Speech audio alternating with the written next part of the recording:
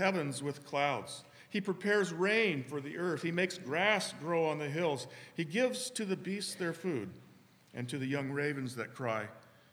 His delight is not in the strength of the horse, nor his pleasure in the legs of a man, but the Lord takes pleasure in those who fear him, in those who hope in his steadfast love.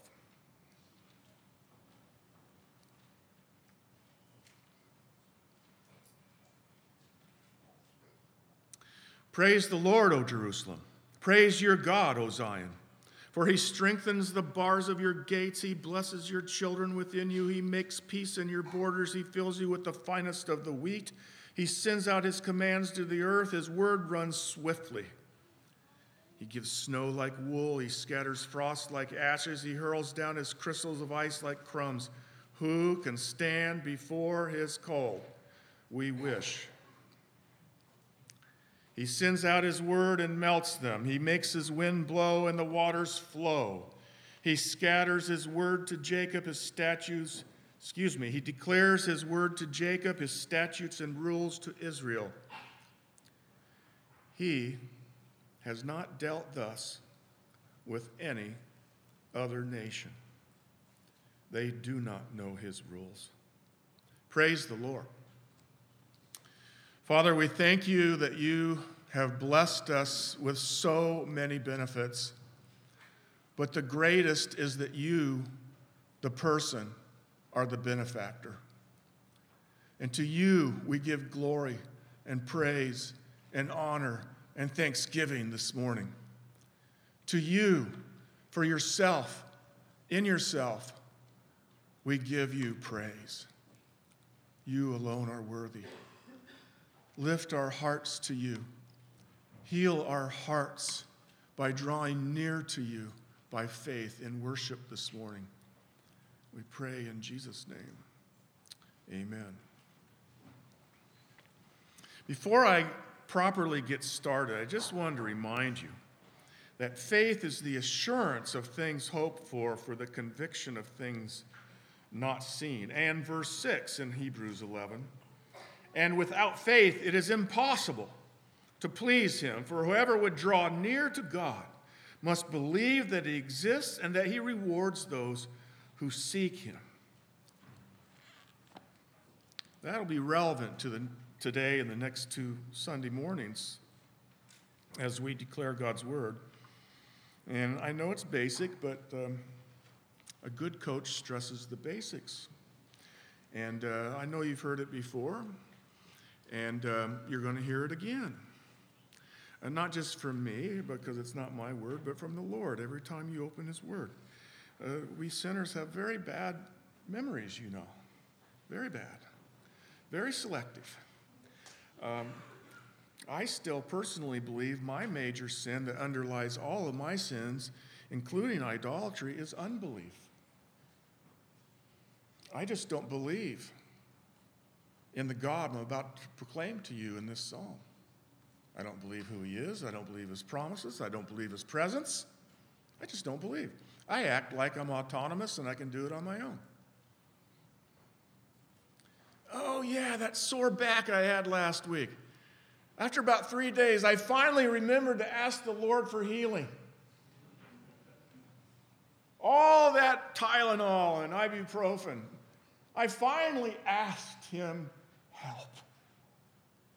And brothers and sisters, that's where the sermon starts this morning.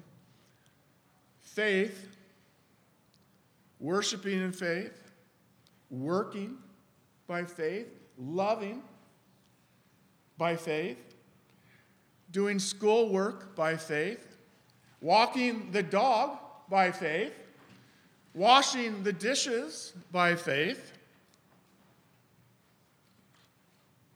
riding the bike by faith. All of that is to say, faith is that which looks away from myself, away from my inner condition, away from my outward circumstances, away from how other people are either satisfying my needs or disappointing my needs, and looking to Jesus to find my all. I don't find my faith to be in my identity as a preacher or a pastor or an elder or a husband or a father, by my job, by my calling, by my vocation, by whether I'm married or not married, by whether I have children or not have children. As painful as these things may be, the only way I will ever reach contentment to any degree is to find him by faith, in dependency and trust, and the Old Testament code word fear, respect, to be resting in God alone. Isn't that strange? Here's a psalm on worship about God's presence. Just what is it you and I are going to be doing in the intermediate state and in the resurrected state, both? What is it exactly is going to be our function? Exactly what are we going to be doing as the image of God, whether it be the disembodied intermediate state or the re-embodied resurrected state? What is it we're going to be doing? Seeking my own glory?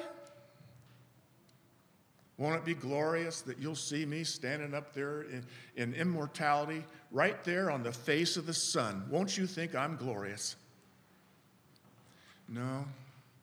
We will be doing exactly what we are doing in a broken, imperfect way this morning together,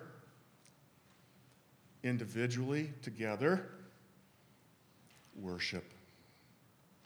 What are our dearly departed loved ones doing? Reread the book of Revelation this month. You can tell. You can find out what they're doing. They're not floating on clouds strumming one of Scott's stringed instruments.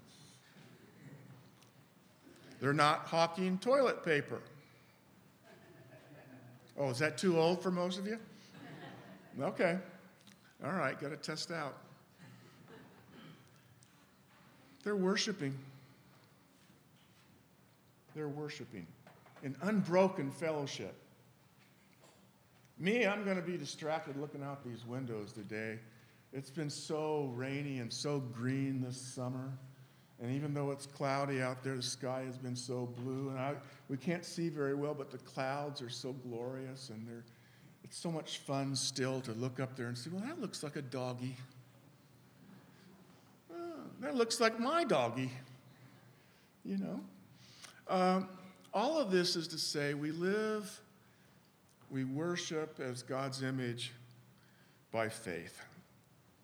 Without even mentioning the text, but only standing here in front of it, I'm introducing to you what it is we want to look at in more particular. The psalmist here praises the Lord. He says it is good to sing praises to our God. It is pleasant, and a praise of God to God is fitting. And he begins to tell you why.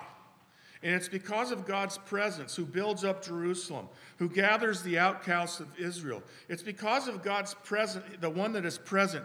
He is the one who heals the brokenhearted and binds up their wound.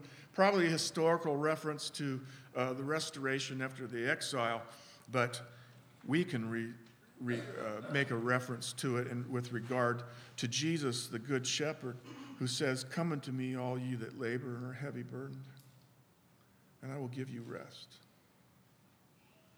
Jesus, the true Israel, the greater than David, shepherd and king, he heals the brokenhearted and binds up their wounds. He determines the number of the stars and gives to them all their names. Great is the Lord and abundant in power. That's why he moves from healing to reassure us that he has the power for healing. To remind us as he moves from Redeemer to Creator, Sustainer, Provider. And these things just constantly move back and forth, never ending, not settling on just one attribute of God, one office and function of God. It's a complete and utter package, and he's our God. And he calls you by name because he knows the number of the stars. I wonder how presumptuous he thinks it is that we're naming the stars for $5. I just wonder. I wonder some of these things, See what he thinks. The Lord, the powerful Lord, whose understanding is beyond us. We are, to use a graphic I was reminded of, we are the little circle, and God is the big circle. We are secondary. We are dependent. We are derivative. We are made in his image, not the other way around. The Lord lifts up the humble. He casts down the wicked to the ground. How many times is this reminded of us in the Word of God? James says that as we confess our sins and he gives us more grace to repent of them and know ourselves better in our weakness and bring ourselves to him for forgiveness and cleansing. He loves the humble, but he opposes the proud. He casts the wicked to the ground. When we come into God's presence here in the morning, as obvious as it might be, sometimes I still forget. I'm here not to show off and glorify myself, but I am here to point you to his glory. I am here to say, hey, the bread's over here, the soup line's over here, and I'm the most needy beggar in the bunch. That's how I know where it is. And I want to point you to Jesus, who is Emmanuel, God with us, so that when we worship, we don't have to wonder, I wonder if he's here with me today or not. No, the bigger question is about your faith and your humility. I wonder if you're with him here today or not. Is your mind and faith and heart set on him, see? And that's always the question. He never moves. I'm the one that shifts and moves. I'm shifty, in fact. The psalmist reinforces what he's saying in the next stanza. Sing to the Lord with thanksgiving. Make melody to our God on the lyre. He covers the heavens with clouds. He prepares rain for the earth. He makes grass grow on the hills. I'd be careful about complaining how much you've had to mow this summer. That rain and sunshine and grass growing, that is a normal, everyday, providential theophany, manifestation of the presence of God in our life.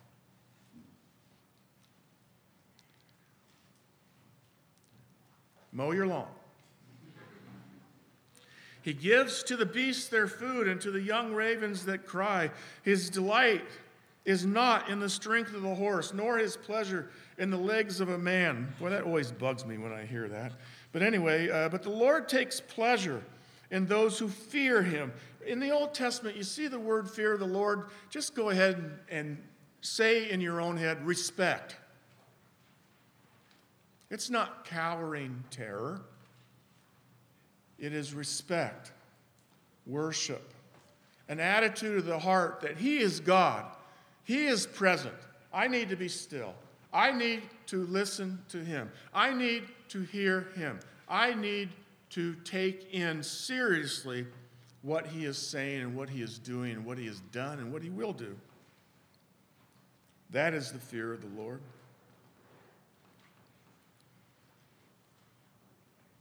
In those who hope in his steadfast love.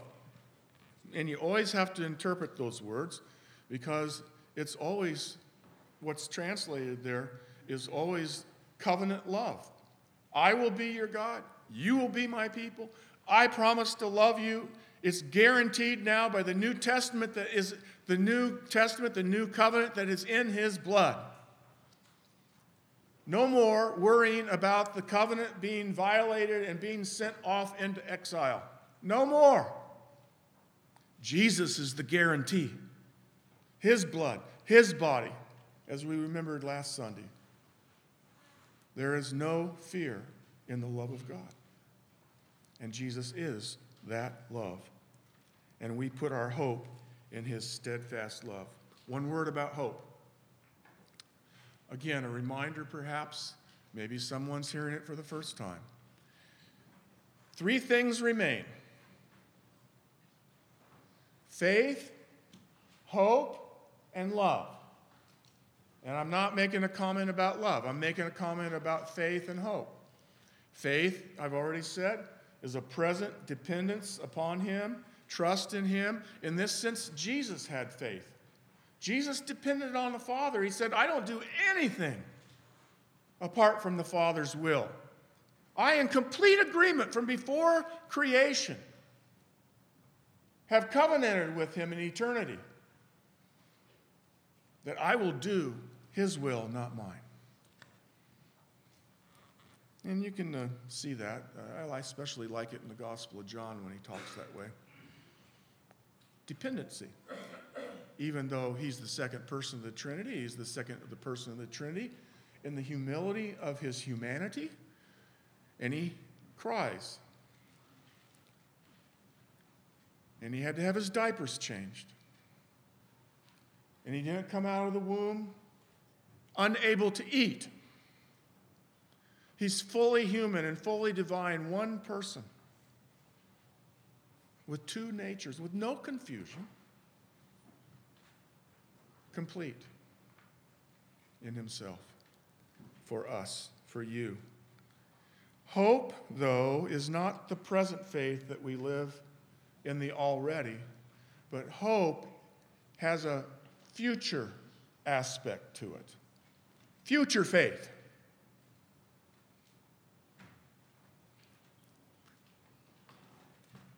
I read a quote this morning, maybe some of you read it, that the difference between the prayers of the persecuted American church and the prayers of the persecuted Chinese church are this.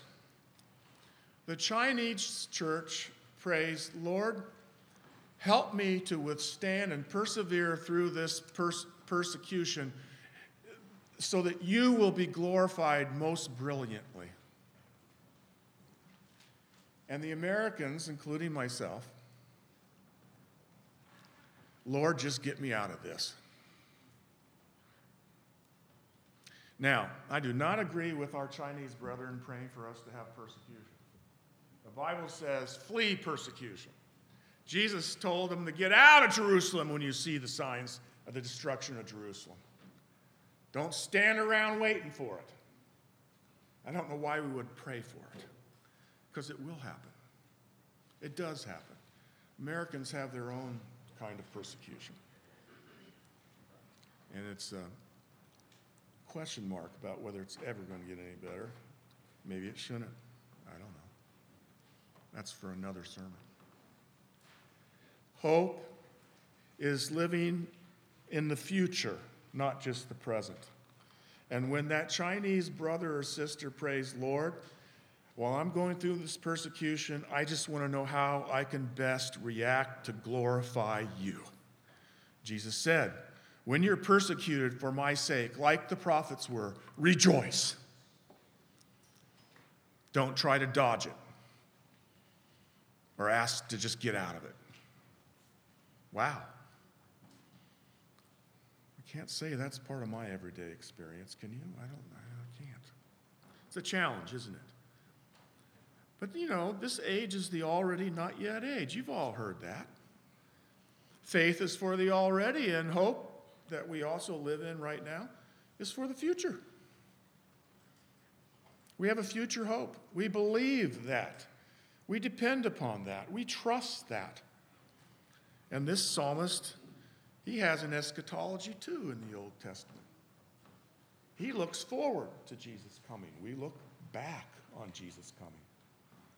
And this is what the unity of the church, our union with Christ Jesus. Praise the Lord, O Jerusalem, the communal aspect. Praise your God, O Zion, the communal aspect, the church. For he strengthens the bars of your gates. He blesses your children within you. He makes peace in your borders. He fills you with the finest of the wheat. He sends out his command to the earth.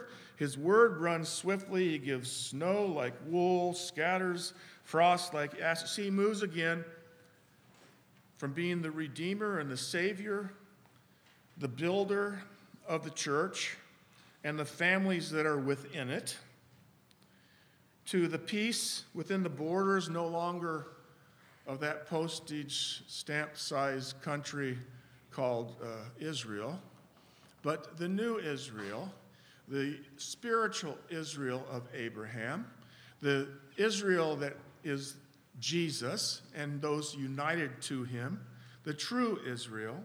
He brings peace to your borders, and the gates of hell shall not prevail against it.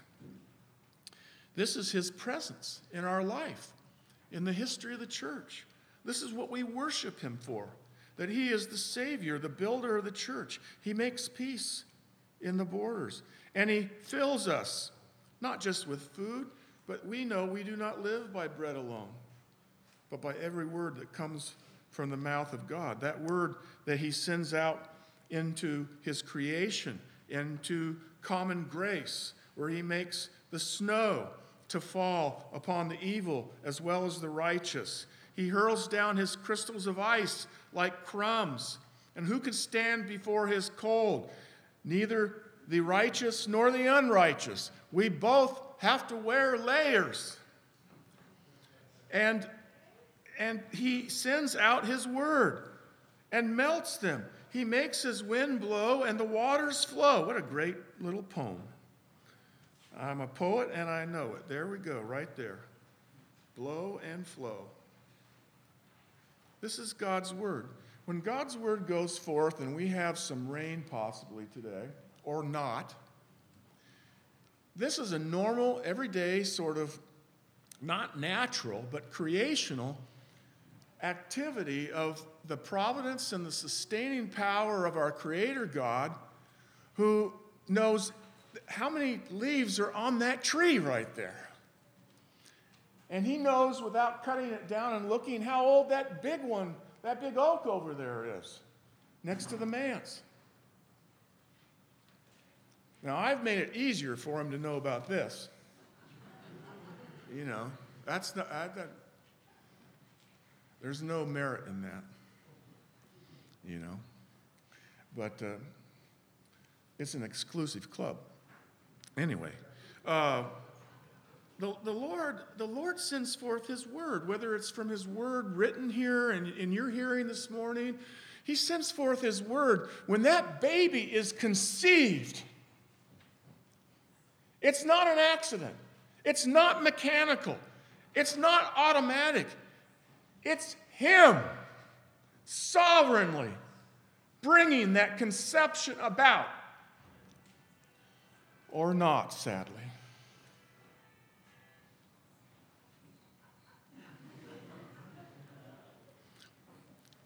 I have the Rolling Stones on mine, so you wouldn't have,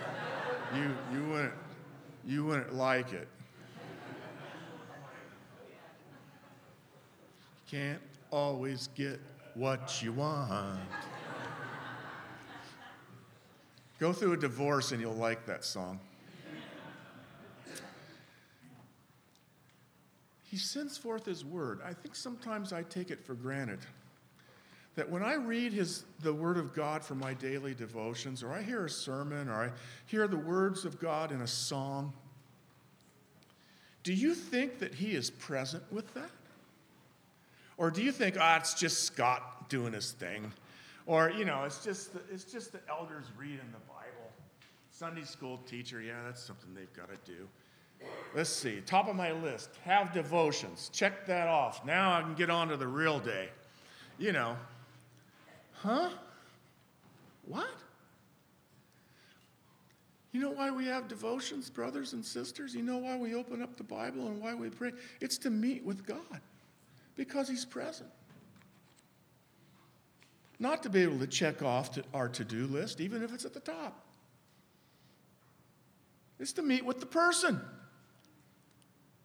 Now here's another old joke. It's to call home.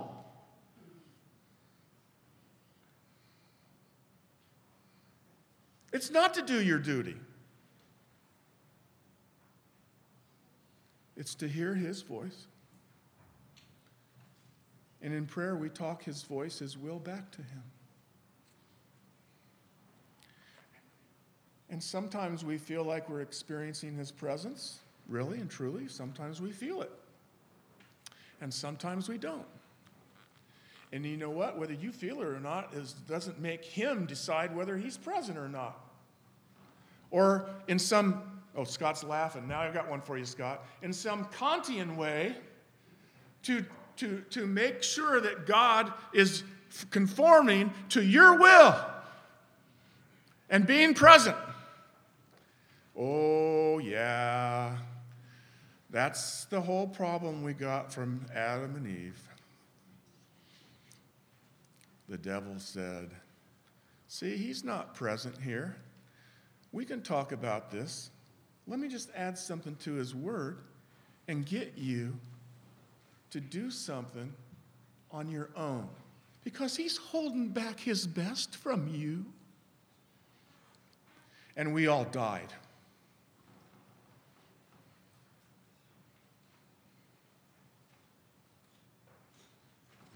That's a bummer. Let's talk about the last verse.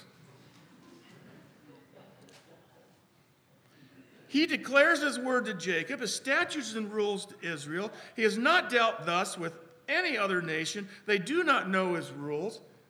Oh man, you said it was a bummer. We're going to end on a more positive note. You're going to talk about rules? Yep. Because this is about election. You have ears to hear and eyes to see that God is present in this worship service, in the car on the way home, when you lay your head down in the bed at night, and when you get up, put your feet on the floor in the morning. You have eyes to see and ears to hear something real and spiritual reality, that there will be people, perhaps some in this room, in our families, who are permanently blind, permanently deaf, and will die in the first Adam, never knowing the love and the forgiveness and the power and the glory and the beauty and the acceptance of Jesus, God's only begotten Son. Jesus, Emmanuel, God with us. Jesus, Jacob, the true Jacob, the true Israel. Jesus, the one who lived the life I should have lived, the one who died the death I should have died, the one who is coming back for me and for you, so that we can be in his presence and without sin in an unbroken way. And faith will turn to sight. Positive. Anybody else positive? Amen. Amen. Let's pray. Thank you, Father. Thank you for Jesus.